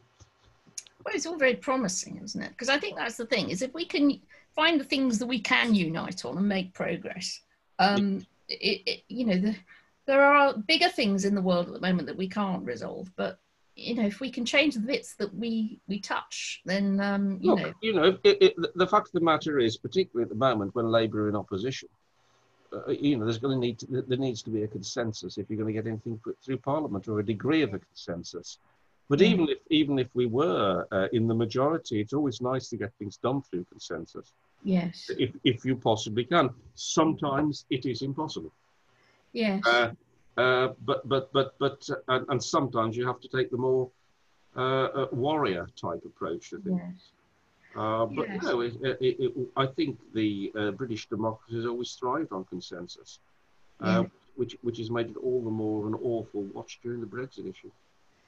Well, yes, it's a scary old time, isn't it? There's many things that are not quite well, giving everyone sleepless nights, I suspect. But it's good to know, though, that animal welfare still finds time to be discussed even at these dreadful times. So I'm the light about. I just noticed I've gone rather dark. Yes, it's getting late. Well, you say animal welfare issues being discussed even during these difficult times. A lot of significant legislation in history occurred during dark times. Parliament has always had the ability to vote for, I won't call them fringe issues, they're important issues, but issues which aren't necessarily dead central in inverted commas, COVID, Brexit, you know, World War II or World War I. During all those periods, Parliament still voted for some important legislation. So I don't think it's an excuse to say we're living in difficult and testing times, that certain legislation can't be put through. For certain legislation is easy. The pet theft sentencing bill actually is easy. All it needs is an amendment on an issue which simply says people who steal pets should potentially be more at risk of going to prison. And it can be done. And I simply to this day do not understand why the government, I don't mean Tory MPs, there are some Tory MPs that support it, why the government won't support it. No. Well, if everyone watching this can email their MP and say this matters to them, because when it happens to you, your world will turn upside down. You know, and the deterrent, if it's strong enough, will mean it won't happen as often. And at the moment it's happening. The rest of the crime wave sort of calmed down during lockdown, but pet theft just took off. It's just dogs became seen as extremely valuable. Yeah. And that's been, be careful, supervise your dog, don't leave them in the garden alone, don't tie them up outside anyway. But lots of and don't get us started on the microchipping issue. Oh, the microchip's a mess, isn't it? Oh, God. But yeah, the dogs have to be microchipped. That is the law. You need to keep your record up to date. But we need people to scan when they find a dog, so that on the first time they go to the vets, the dog needs to be scanned, and not just beep has it got a microchip, but actually check the database, and there's lots of those, to make sure it's not flagged up as stolen or lost. Absolutely, these are important. So many dogs. If you go on doglost.co.uk and just put stolen in, there are pages and pages and pages, and all those people, their lives are just totally on hold. They need closure, or they need their dog back. And sometimes, and people have to do this before, unless and until politicians do the right thing. And again, it goes back to something else I was working on with the badger cull issue. I was working closely with Brian May on the badger cull issue, and that's how I met Chris Packham as well on a number of issues there. I was going to say, because you seem to know all the lovely people that really do put themselves out for animal welfare. So yeah, but the other side, the lovely people you refer to that put themselves out for animal welfare, 9 times out of 10 people like any one of us that listen on this show. Okay, Brian May and Chris Packham are great people and use their mark to push the issue, which is tremendous, because some people don't. But when I was working with Brian on Save Me on the badger cull issue, it became extremely frustrating when you listen to people like George Eustace, for instance. There's not even, we thought, looking at the science as far as badger culling is concerned. And it, at this time when you hear ministers saying in COVID, we're following the science, we're being led by the scientists on COVID. Well, one hopes they're being led by the scientists a little more than they were led by the scientists when it came to badger culling. Because had the government been led by the scientists when it came to badger culling, it would have stopped virtually immediately. So I must admit that a cold shiver goes down my spine when I hear government ministers refer to being led by the science. If they are being led by the science, well, it's a brave and new world we're entering. Yes. Oh, there's a lot to worry about, isn't there? But there always is, isn't there? There always is. I think you can't be a functioning human being if you don't expose yourself sometimes to the things that are there to be worried about. But that said, the things that I worry about are things that are worth worrying about. And that's the same for you as well, and a lot of people. Well, I think the fact is that you try and cram in actually doing something about them, which is the big thing, is that you've actually used your, what little time you must have outside of what is a very demanding profession. You've given it very, very kindly to things that you've made a significant difference to. It's not about kindness in any respect. It's a matter of what I believe in and what I'm driven to do. And every now and then I have as Shyla puts it, a little moment with Lawrence as a representative in this household of the animal kingdom. And for a moment, he's a fox, he's a badger, he's a dog, he's a lion that's been trophy hunted. For a moment, he just represents all of them, and I just give him a big hug. Yeah, I must admit, I think if anyone just looks into the eyes of their dog, they know that there's an awful lot going on there, and that's true of any. I mean, there is a study, isn't there, that in the link between people who don't respect. I've written on this. Animals. Have you written? Yes, there's a book. By the link. There's a book called The Link. For those that don't know it, it's an American expression. Yeah. Which argues the link between those who mistreat animals, who then will the link they'll go on potentially to mistreat human beings. And they've examined not just serial killers, but general people as well. Yeah. Anyone? And I contributed a chapter to a book called The Link. And so it's something that really, really interested me.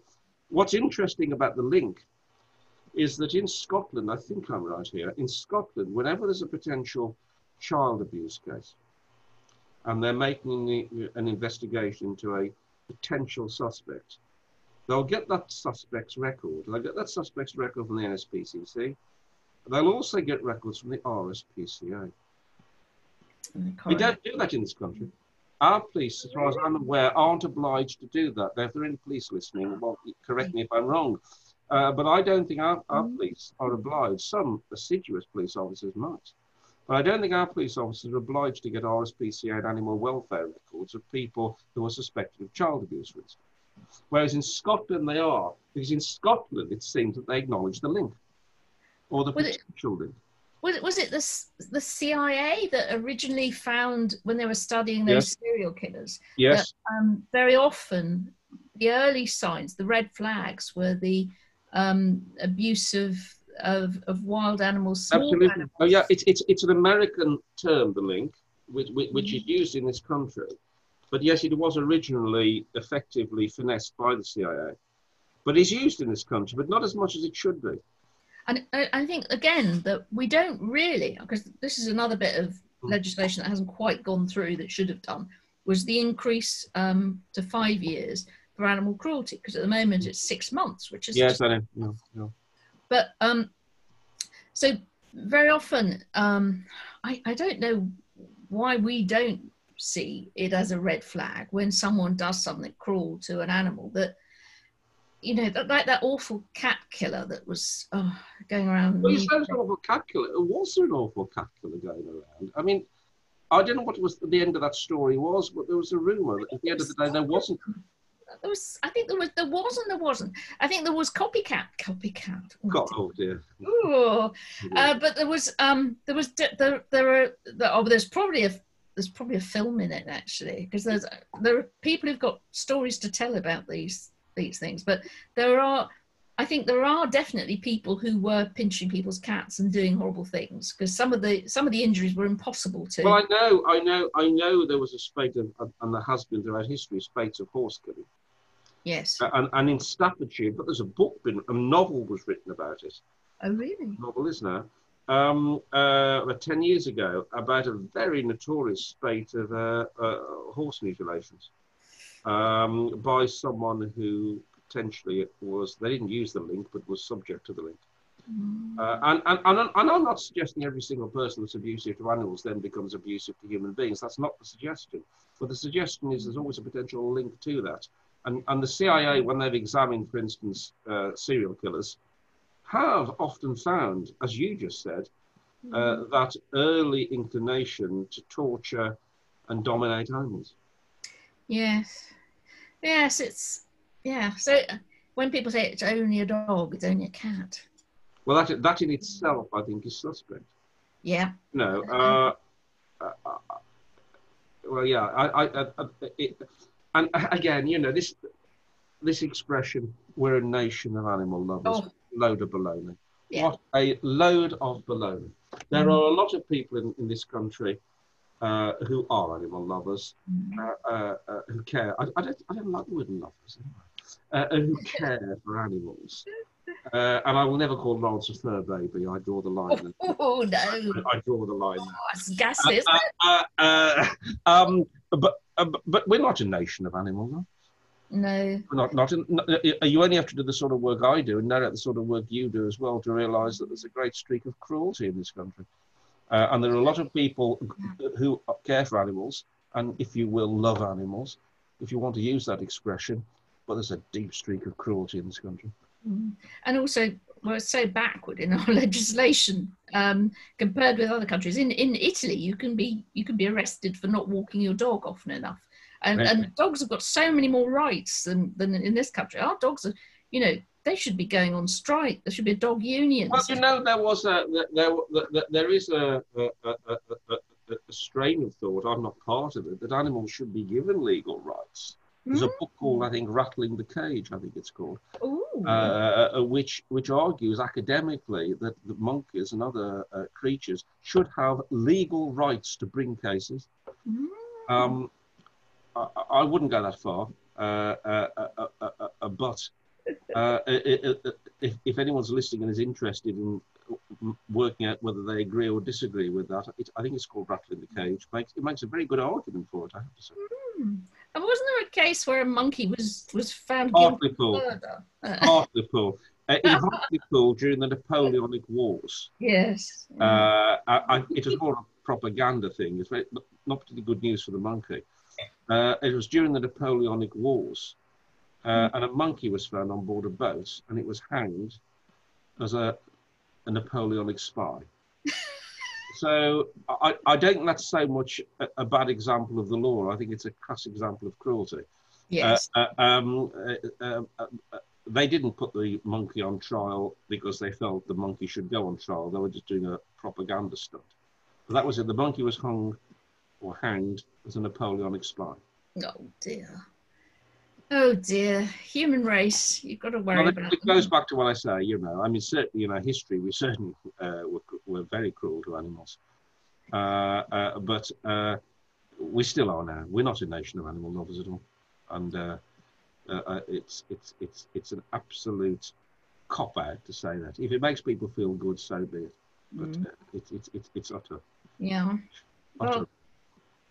Well, let's hope we get the laws sorted out and all in order, and that all the criminals that you represent are not guilty.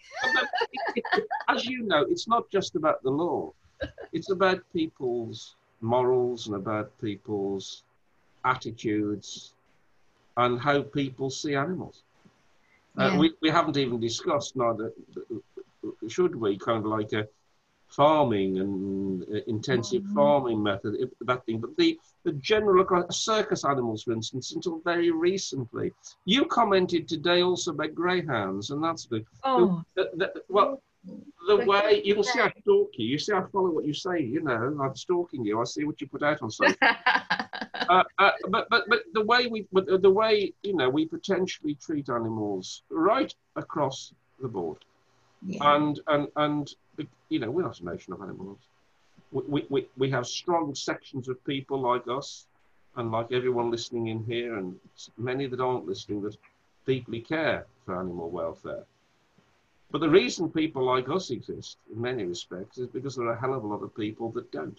Yes. And that is the real issue. And I don't know. We weren't solved in our lifetimes, I wouldn't have thought. But we can try, though. Well, listen, I've already got my notch on my gravestone, and it's the Hunting Act. So let's say, but I'm not resting on my laurels.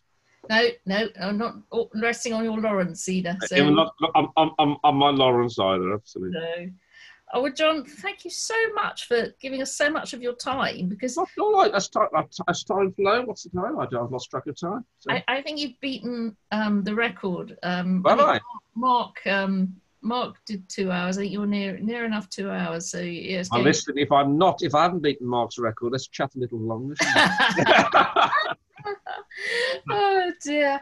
But we've certainly covered a few things here. But do you think you will go back to politics at any stage? Because I haven't left politics. I'm an advisor to Carl Turner, who's the Shadow Minister for Legal Aid, and I am doing a lot of advice behind the scenes.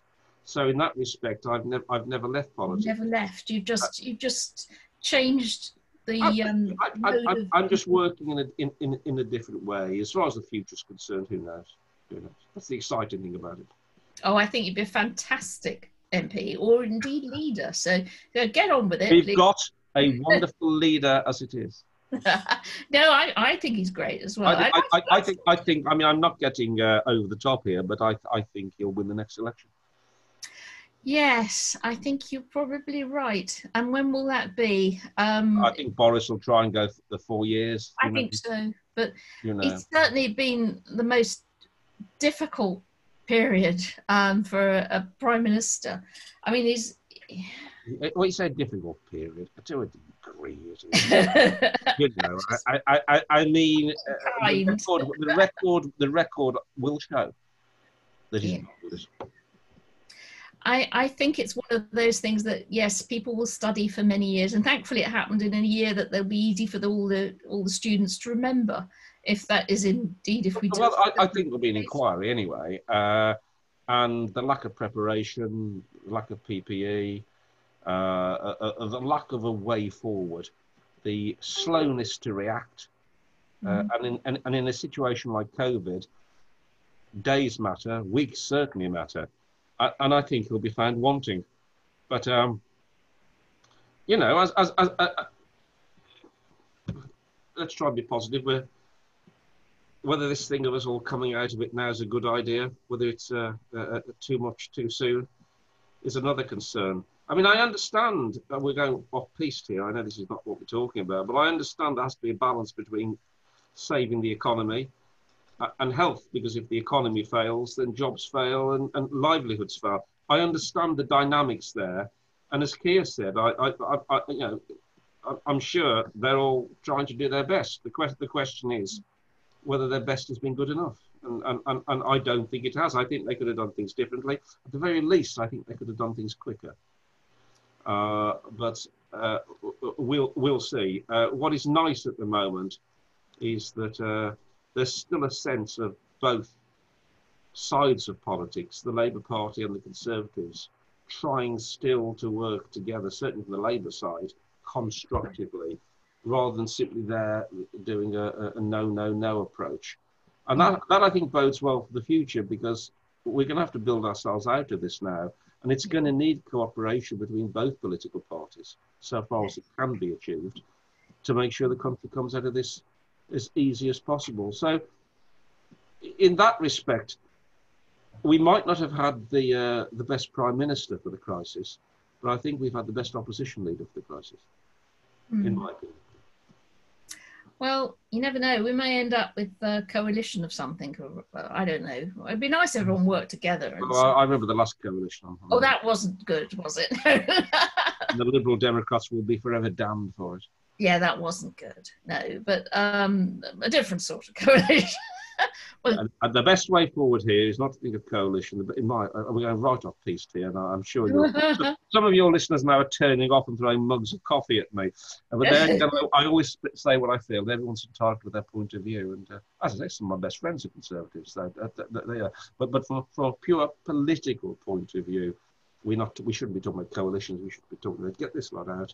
Let's get a strong Labour government back in again to do the right things. But that's my view, and I realise lots of people have different points of view, and I respect that. But that's my view, and that's a lifetime of view, and I'm not going to change. Old dogs don't die. Well, there's plenty of life in the old dog yet. Thank you very much. Marvellous. Well, thank you so much, John, for all you do and for all you're going to do. And I hope we have another chat in a little while where we say all of those things that were on the to-do list that are now done, because they're very, I have faith in you, John. I think you're going to get it done. So can I say I thoroughly enjoy working with you, Beverly, in all that we're doing, and I particularly enjoy your magazines. Oh. And everyone should go out and buy it, seriously. Well, that's very sweet. Today and monthly. Yeah. And I'm looking forward to writing for you again very soon. Well, I'm looking forward to the film review you're doing for us. Well, yes, I think it's called. It's film coming back as well. It's a film called. I think it's A Dog's Life. It's called.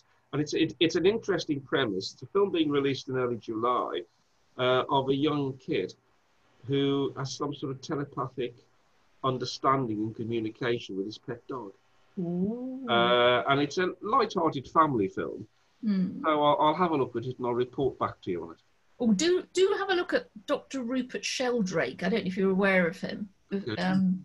He wrote 7 or 8 experiments that could change the world. But he believes that dogs and all of the biological world communicates, and we've just forgotten how to do it.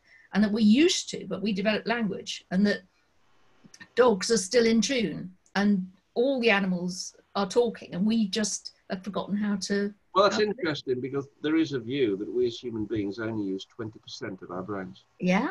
Can you imagine? I saw a great science fiction film called Limitless. In fact, on Netflix, it's the series there called Limitless. Yes. It's such fun. I love that. I need those tablets. NZT. Yeah. And as those that haven't watched it, it takes his tablet and it opens up the other 80% of your Oh, brain. It's a it'd be great fantastic. concept. And if anyone's got Netflix and wants a really enjoyable box set, look at Limitless. Yeah. Those things don't necessarily, I don't usually watch comic dramas because I'm more of a serious drama guy, but I have to say I thoroughly enjoy that. So on the subject of opening up the 80% of your brain you don't use in a fun way, recommended. You get everything on this discussion, don't you? Right? We covered some ground, didn't we? We really did. We've got Netflix to watch list, and somebody did discover what kettle of fish. Oh, I want to know. Right. They said it. Oh, it was. They only put a very small explanation, but I googled it, and apparently it was from very posh people in Victorian times. Used to have picnics where they would take a kettle with them. And they would catch a salmon and then cook the salmon in the kettle. Oh my God! The very pretty kettle of fish. I just for those that didn't catch our pre-talk, I used the expression, didn't I? That's a different kettle of fish. Yes. And I just threw it out there, kind of like, does anyone know where that saying comes from? So I'm not a different kettle of fish. Maybe it's about different salmon being boiled in a kettle. Maybe it was yeah. So a live salmon put in a kettle. And see, that's evil, isn't it? Really. It goes back to Victorian again. It goes back to your dissertation. Very poor. Can I just say, we don't just put this thing together here, you know? No. Perfectly. Anyway, I'm going to let you go because you've been working hard all day. I know that because you've squeezed this in between proper job. Yeah, well, no, I wanted to, and I've been looking forward to it. And I mean, I had to do justice to your poster. It's a tremendous poster. Oh, well, that's very kind of you. And yeah, and we must get you to do some more writing of films and books and things. I should do it. You know what it's like? It got to the stage whereby I couldn't meet your deadlines all the time, and I thought I didn't want to let you down. So, but I certainly look forward to writing more. I've missed writing for dogs. Love to have you in whenever you can. Whenever you feel you've got something you want to say as well. Oh, well, in that case. Yeah. And on the subject of the front page, I'll always remember you putting me and Lawrence on it. Oh, well, not many human beings. I know you told me that. Julian Clary, Davina McCall, Barbara Cartland. It's a very strange club, I have to say. Well, I have to say, for those listening that don't know what we're talking about, have a look at Beverly's poster, but you'll see a picture of me and Lawrence on Dogs Today. Oh, no, it was a beautiful front cover. Pernell Mulby did lovely work. She does. I remember being there with her. Again, Lawrence is, a nervous dog, and she was very patient with him to get those photographs. But that's the thing, is because I've been doing some selection of photos for a PR doggy client. Yes. And we spend hours saying, what is the dog thinking in this photo? And people do spend hours looking at faces and go, because you were saying earlier. I know where you're going. I'm not. They do. No, this is where you and I are going to have a disagreement. I mean, it's purely muscle relaxations of their faces. They're not smiling. Come on, guys. Come on. I love my dogs. I love them dearly, but he ain't smiling at me. Well, I'll throw that one out. We can all go away now and discuss. Do dogs smile, or do we just interpret it when their jaws relax?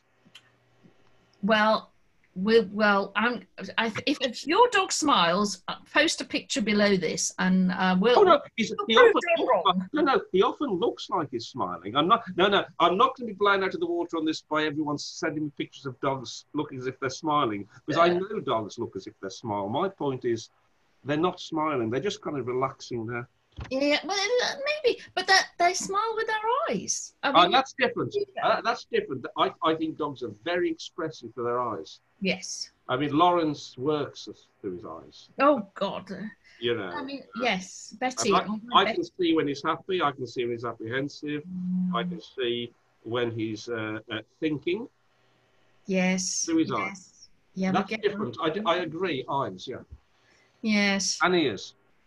Yeah, that's the thing, is we don't do anything with our ears, and they just spend the whole time doing all sorts of interesting. And they understand other dogs as well. What gets me, the other thing I learned about having a dog is sometimes dogs can send out messages to other dogs which we're not reading.